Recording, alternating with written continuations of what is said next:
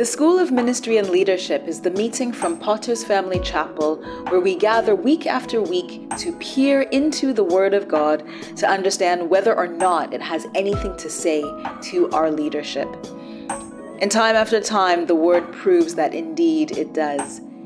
You see, in the beginning, God created man and woman, and He blessed them both and commanded them to have dominion over every created thing in the earth, and to be fruitful and multiply and replenish the earth and subdue it. This is a call to leadership, for us to steward our God-given gifts and talents to cultivate the field He's called us to for His glory. We all have the seed of leadership in us, and God wants you to be equipped to lead, because the world needs you right now. No matter who you are, it's my prayer that as you listen and as you begin to believe, you will see yourself growing as a leader. God bless you, and God bless your leadership.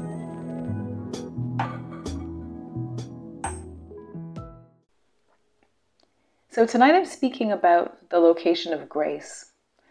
And we're going to look at Noah tonight. And I was drawn to this text for many reasons that will become apparent in the course of teaching. But as I prepared for this evening, I realized that I've never really taught much from Noah, which is quite interesting. Noah doesn't feature much in our leadership discussions. When we often think of Noah, we think about his ignominious end. But we have to remember that Noah also had a gracious start. And so when we ask ourselves the questions of whether Noah has anything to teach us about leadership, I believe that he does. And we know, of course, that Noah faced an evil world. And perhaps this is our starting point. This is our clue.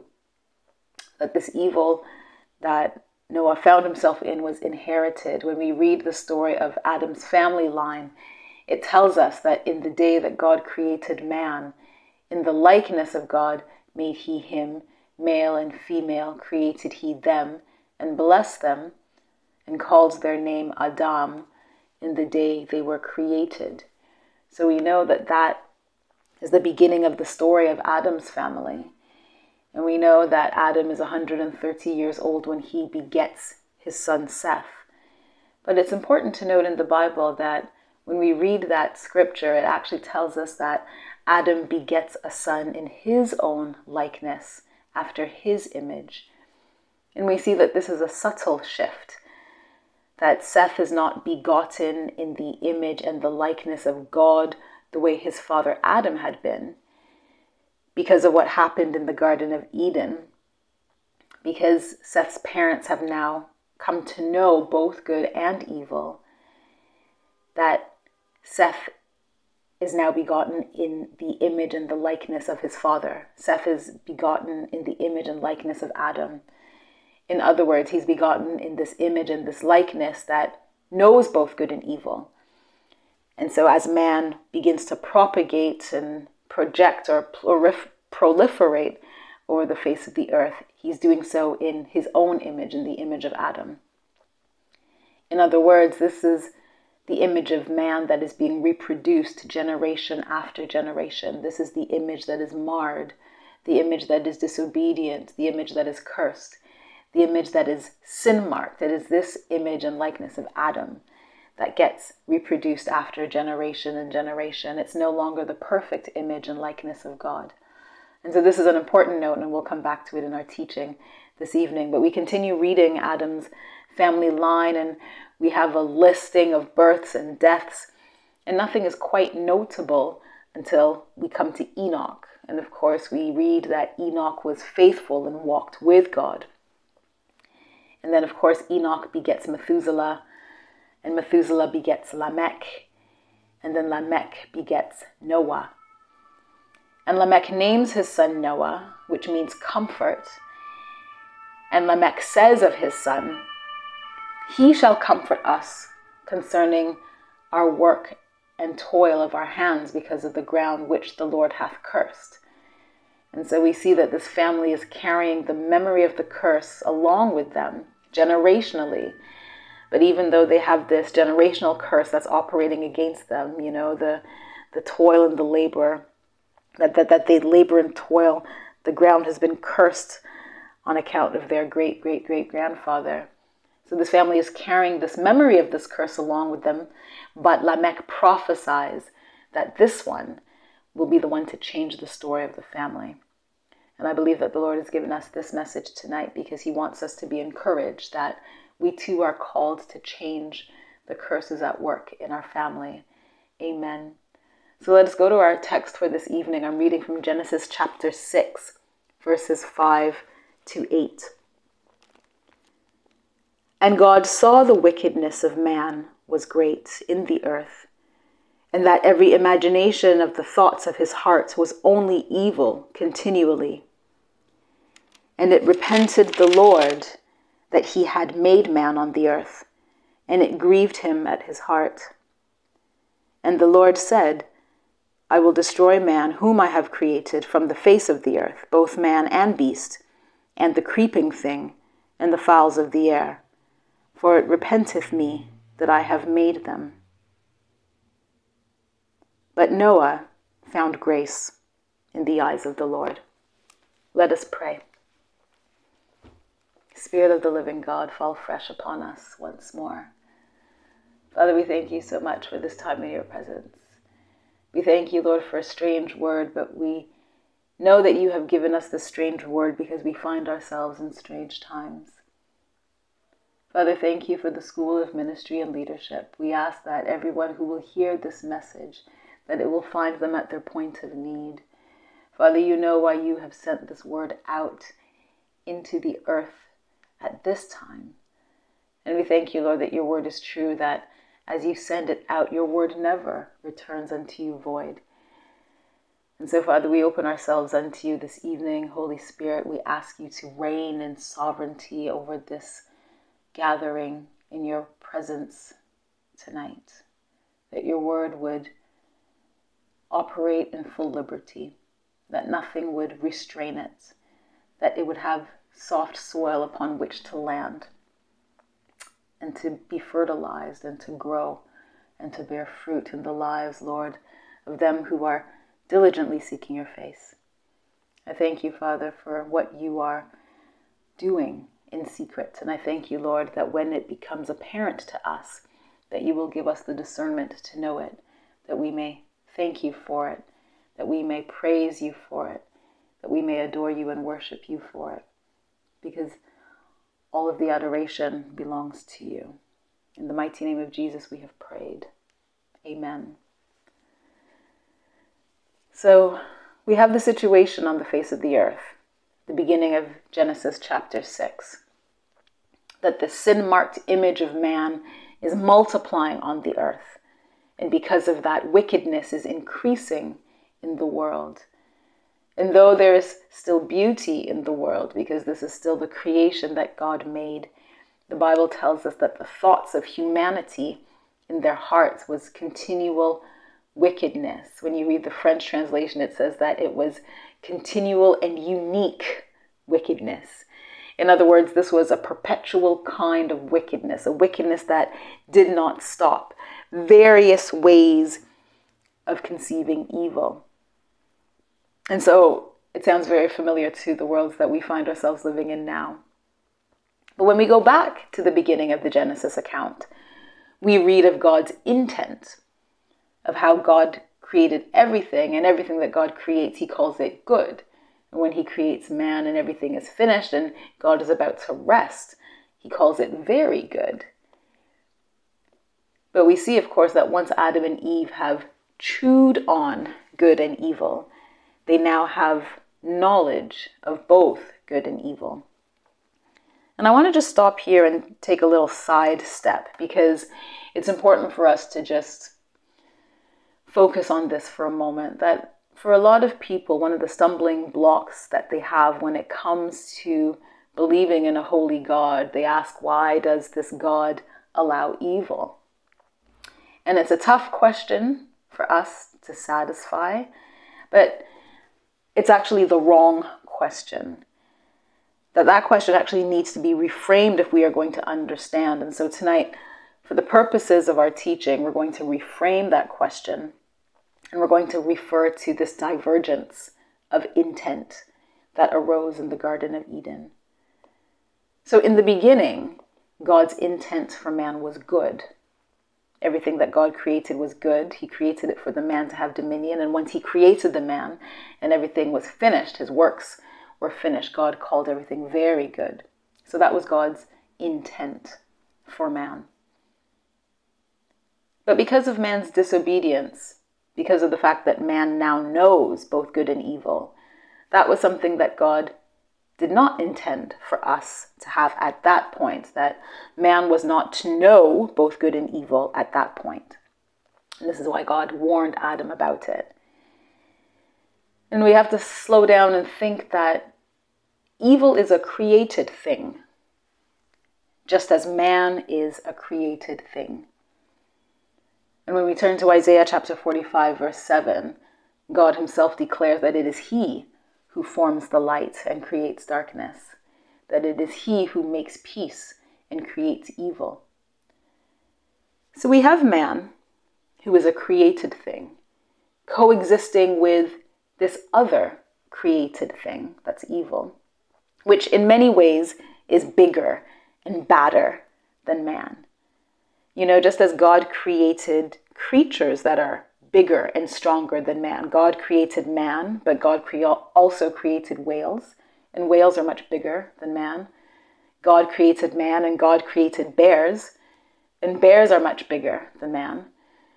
God created man, and God created lions, and we know that lions are bigger than man. So God created evil. But it was never his intent at that point in the Garden of Eden that man should know evil. In Eden, man was only intended to know the good, to eat the good. But after eating from the fruit of knowing both good and evil, man now has this divergence of intent away from only good towards choosing now either good or evil. And so as we reframe this question of evil, it isn't why does a holy God allow evil? Because of God's holiness, God can contain evil. He can control evil. God can handle it. But for you and I, with our feeble human frames, we cannot. And so this is why God told them not to touch it. And we hear echoes of this when God is speaking to Cain in Genesis chapter 4, and God warns Cain, and he said to Cain, if you do what is right, you will be accepted. Watch out, for sin is crouching at your door, and it wants you, but it's up to you to dominate over it. In other words, God was saying that in the same way that I have given you dominion over everything on the earth, including the things that are bigger than you, over the whales and over the bears and over the lions, it's also up to you to dominate over sin, which is bigger than you, which is badder than you. And you have to know that sin is hunting you like a lion. It's crouching at your door. And so the question about evil actually becomes not why does a holy God allow evil? But the question becomes, are you letting sin hunt you? Or are you going to hunt and kill sin? Are you going to take dominion over sin? Are you going to dominate over sin before it jumps on you? And so from the leader's perspective, what does this look like? This looks like, are you leading in such a way to fight against sin?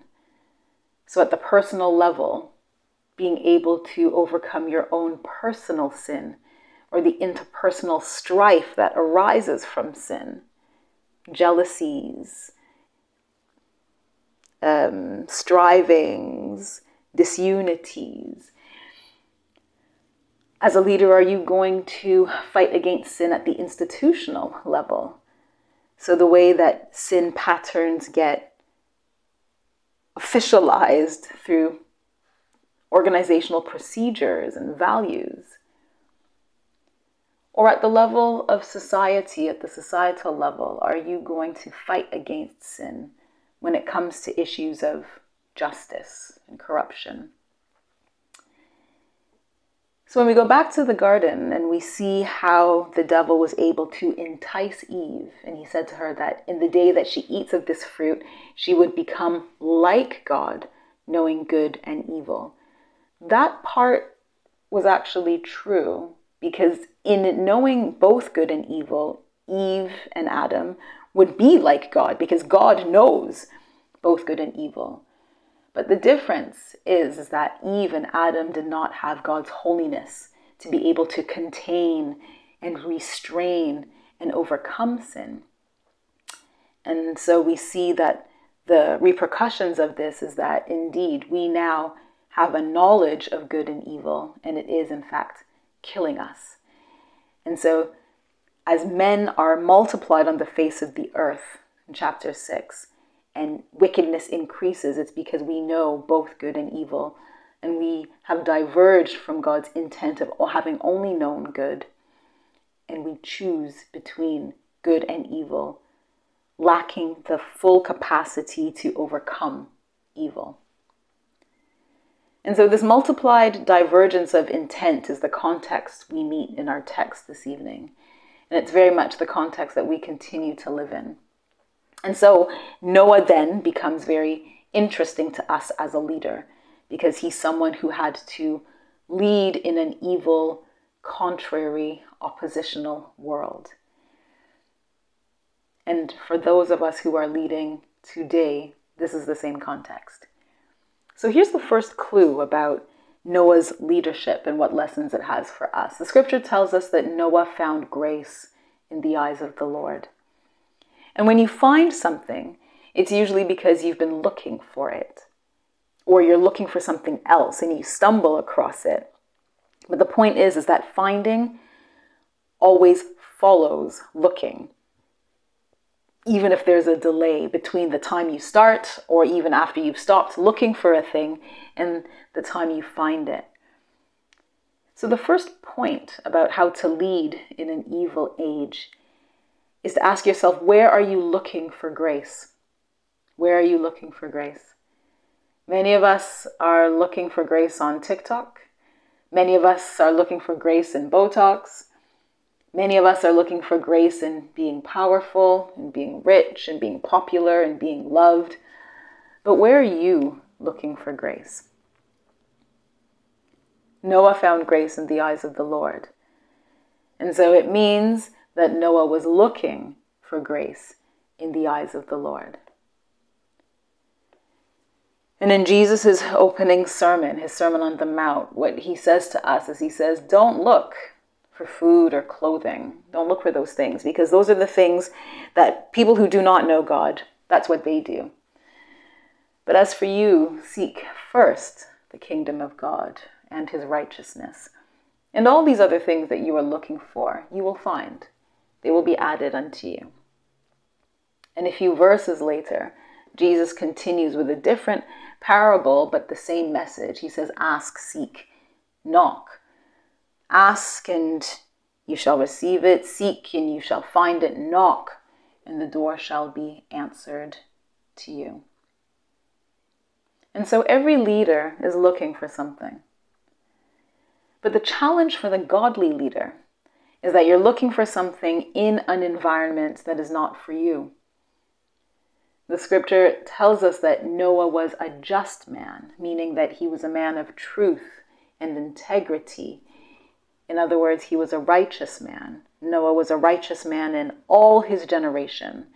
And Noah also walked with God, just as his great-grandfather Enoch had. And yet we find that Noah is living in a time where the whole world was corrupt before God. That is, in God's eyes, the world was corrupt. The world was filled with violence. And so automatically we must conclude that Noah was an anomaly amongst his contemporaries. He was totally different to them. And so the question for you is are you, as a leader in Christ, totally different from the people of your time? Or are you dancing their dances and saying their sayings and overall just going with their flow? We see this is not the case with Noah, that Noah was called righteous in all of his generation, but it's because he walked with God and he found grace in God's eyes, whereas his generation looked corrupt in God's same eyes. So the second thing that we should point out is that if Noah was strange to his contemporaries, they probably didn't like him too much. We know that Noah found grace in the eyes of the Lord, but Noah probably did not find grace in the eyes of his contemporaries. And so this is another clue to us about how to lead in an evil age.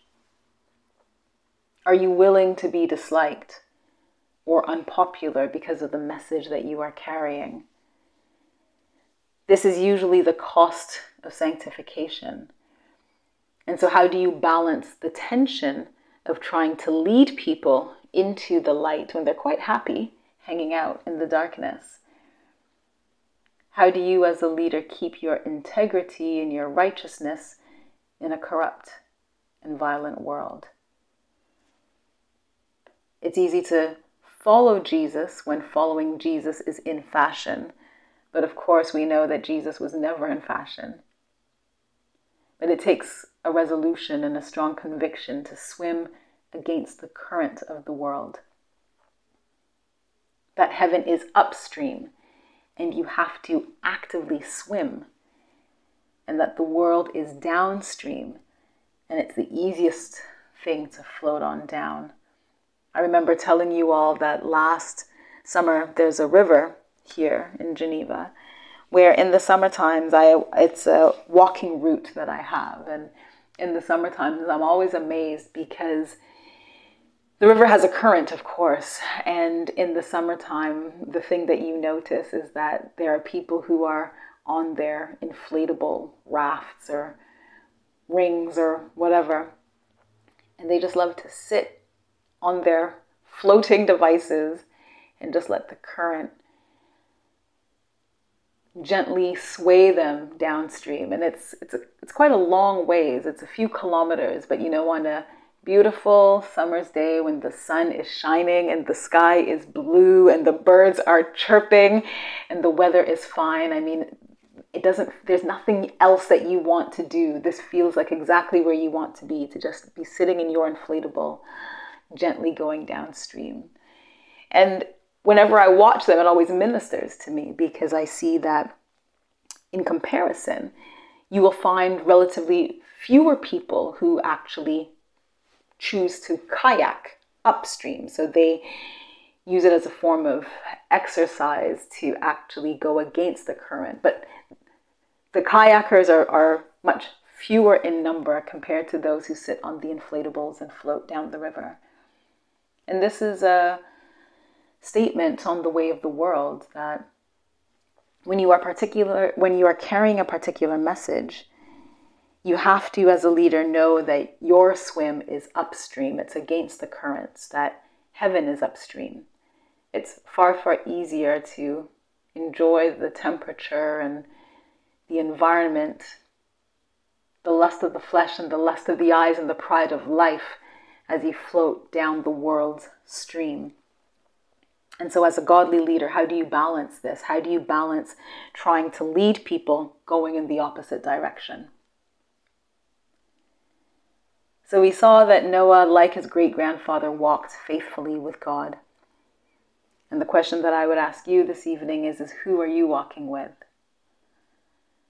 Psalm 1 says that blessed is the man who walks not in the counsel of the ungodly. So who is your counselor? Where do you get your advice from? Where do you source your information? What's advising you? Psalm 1 says that the blessed man is the one who does not stand in the way of sinners. And the word way that gets used there is the Hebrew word derek, which means a road or a pathway. So it's not just standing in the way as in standing in and not moving, it's not standing in the doorway. It's actually your life journey, your direction of travel, your pattern of life. So as a leader, are you leading in the lazy way? Are you leading in the cheating way? Or are you leading in the righteous way? So the direction or the pattern of your life's journey. Someone says that blessed is the man who does not stand in the way of sinners, nor sits in the seat of the scornful. And so seat there refers not only to a chair, but it refers to your habitation, the place where you dwell, your spot where you hang out, the place where you can normally be found. And so in order to be blessed, as we conclude in this month of blessings, the blessed man is the one who is found not in the habitation or the dwelling place with the proud, with the boastful, with the derisive, with those who have contempt for everything and everyone, for those who look down on others. On the contrary, someone tells us that the man who will be blessed, instead of these locations, so instead of walking with the counsel of the ungodly or standing in the way of the sinners or sitting in the seat of the scornful, that the blessed man, the blessed leader, will be the one whose location is delighting in the law of the Lord, as he meditates on this law day and night. And so this again speaks to us about the location of grace, that finding grace in the eyes of the Lord is found by taking joy in God's word. And the psalm continues that even when the heat of day comes, because this man is so blessed, that when heat comes, he won't feel it. This man will be like one who is planted by the rivers, where his roots spread out, and that even when drought comes, he will still be furnishing leaves that are green and still be bearing fruit and will still be prospering. So the location of grace is in God's eyes. And someone just amplifies that for us by saying that it's the meditation and taking delight in God's word that will bless this leader. And then the next point I want to make as we wrap up is I want to point out the description that the Bible gives us of how Noah builds his ark, because there's something really interesting here.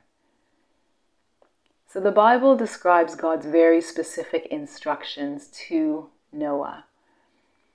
And it goes through, God tells him to build this ark, and he specifies that he should use cypress wood, and he specifies the dimensions in terms of the cubits and how the roof should be and how the windows should be, and that Noah should seal it with pitch on the inside and on the outside. So we have all of that very specific picture that God gives Noah. And then it concludes and it says, "Thus did Noah according to all that God commanded him, so he did." And what's amazing about this is that this is the precise language that gets used of Moses in Exodus several generations later, when God also commands Moses to build a different kind of ark. And in Exodus, we have a similar description of God giving Moses the dimensions of the ark, that Moses should use acacia wood for his ark, and that he should build it with these particular specifications and these dimensions. And after that description of what the ark is meant to look like, the Bible tells us that, "And so did Moses according to all that God commanded him, so he did." And so I want to spend just a little bit of time for us to look at, well, what's an ark? We know that an ark is a vessel. It's a container. And so Noah builds an ark to carry the animals and to carry his family during the flood. And Moses builds an ark to carry the stone tablets that contain the 10 Commandments that God gives Israel. But these arks aren't simply vessels. These are vessels that are containing covenants, that are carrying covenants. And we know, of course, that a covenant is a binding promise that God enters into with humanity. Of course, that have terms and conditions that apply. So there are blessings for obedience and there are curses for disobedience. But an ark is essentially a vessel that carries these covenants. And in the Noahic covenant, and the covenant that God sets with Noah, when we read in Genesis 8 and 9, God vows never again to destroy the earth by flood. And we see God re-blessing Noah and his family to fill the earth and to subdue it. And we also notice that there are a few changes, that whereas when God spoke to Adam and Eve and he gave them freedom to eat all of the herbs and have the herbs of the earth as meat, that after the flood, God actually gives Noah and his family the animals as well as meat. So we see a few changes. And what's interesting to note is that we don't actually have a record of God entering into a covenant with Adam. So the Noahic covenant is the first covenant. It's the covenant that God enters into with humanity, where he vows never again to destroy all of life and the creatures on the earth by flood. And he re-blesses Noah and his family to multiply and replenish the earth. The Mosaic covenant, the third covenant that God enters into with humanity, is the confirmation that God gives as the promise that he had given to his friend Abraham. So the Abrahamic covenant becomes the second covenant, where God promises to bless Abraham's descendants.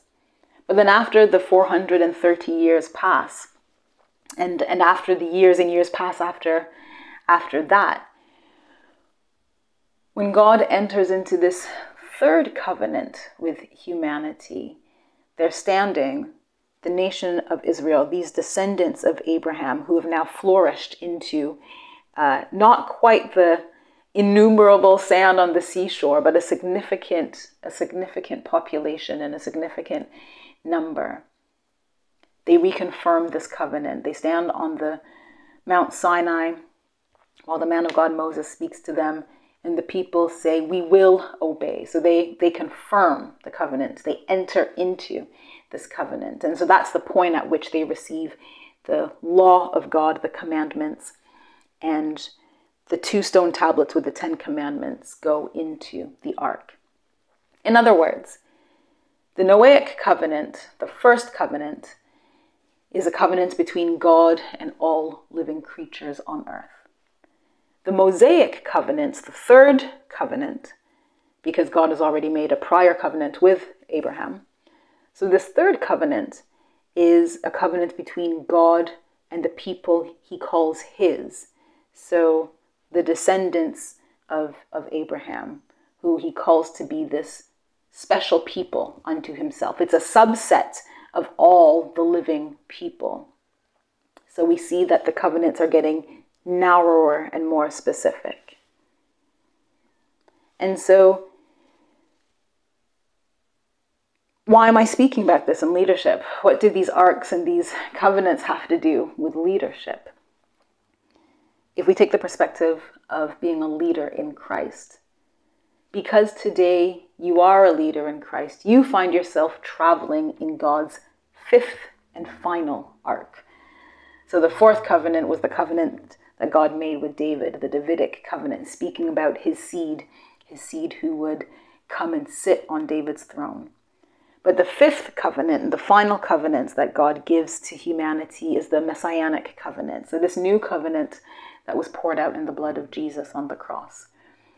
And so the vessel that was the earthly container that we call Jesus was the ark, carrying this new covenant. And so this covenant, this fifth covenant, exists not between God and all creatures, not between God and the ethnic or biological descendants of Abraham, but between God and those who would choose Jesus. The language that gets used around this peculiar nation, this nation of kings and priests. We see that it gets repeated over and over in Scripture, that we see it in Exodus, and then Peter writes about it, and then it shows up in the book of Revelations. So in Exodus chapter 19, the Bible says, and ye shall be unto me a kingdom of priests and a holy nation. In the New Testament, when Peter is writing to the church, he says, but ye are a chosen generation, a royal priesthood, a holy nation, a peculiar people, that ye should show forth the praises of him who hath called you out of darkness into his marvelous light. And then when the book of Revelations opens, John writes, unto him that loved us and washed us from our sins in his own blood, and hath made us kings and priests unto God his Father. And so this is a call to leadership. We know that kings and priests lead. They give their families and their institutions and their societies rulings of justice and order. And as a leader, you're called to do so also in the name of Jesus. Just as he called Noah, and just as he called Moses. His call to you is no lesser. We live in an evil age. And as a leader in Christ, you'll find yourself having to speak and act against the current, just as Noah did. But let the peak of your ambition be to want to find grace in the eyes of the Lord. Meaning that this is the location of where you are looking for grace, not in worldly places. And so the question for us becomes then, can we become the type of leader? Can we become the type of leaders who fear God more and fear men less? Amen.